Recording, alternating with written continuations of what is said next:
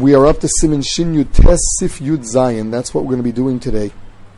Amachabetz pirish shemotzi chema min acholov. Separating the butter from the milk. Toldas boru. It's a tolda of borer. Lefikach afal pi shenosnin shum shmim vegozim ledvash. Even though you're allowed to put sesame or nuts into honey, lo yechavtzim biyodo. You're not allowed to separate them. Now, the Mishnah Berurah says that included in this malacha is if you put rennet into milk to curdle it. Also, if you put cheese into a cheesecloth for in order for the mei cholov to drip off. Also, someone who takes the cream off the top of the milk. So what you always have to do is either take only some of the cream or take cream together with the milk. And of course, we're talking about only where you're going to use it for Shabbos. If it's for after Shabbos, it's usher anyway. What happens if you're afraid that it's all going to spoil and you need your butter or your cheese? You can ask a non-Jew to do it. This is a shvus to shvus b'makam tzorach.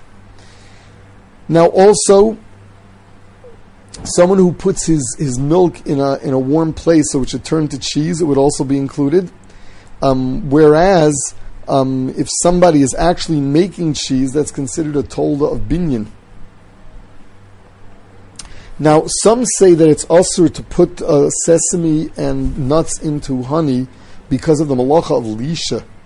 So why did the Shulchan Aruch, why was it matir? Because he holds mi ikar adin, there's no isser of putting it there, the only isser is mixing it. Whereas we in borer or in lush are machmer for that, and therefore the halacha would be that you shouldn't even put it there in the first place.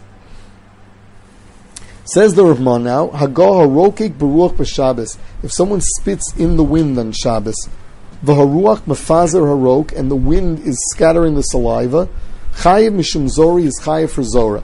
The reason being, the malacha of zora is when they used to throw the wheat up in order for the straw to get blown away. So over here also you're using the wind to do malacha. So the Mishnah Berurah says he hasn't seen people that are choshesh for it. Zora is when you're separating the different parts of the wheat, the good from the bad from the good. What does that have to do with your saliva spreading in the wind? So the Mishnah Berurah brings a daya that what we're talking about is you're throwing it outside where it's going to actually land more than 4 amos later.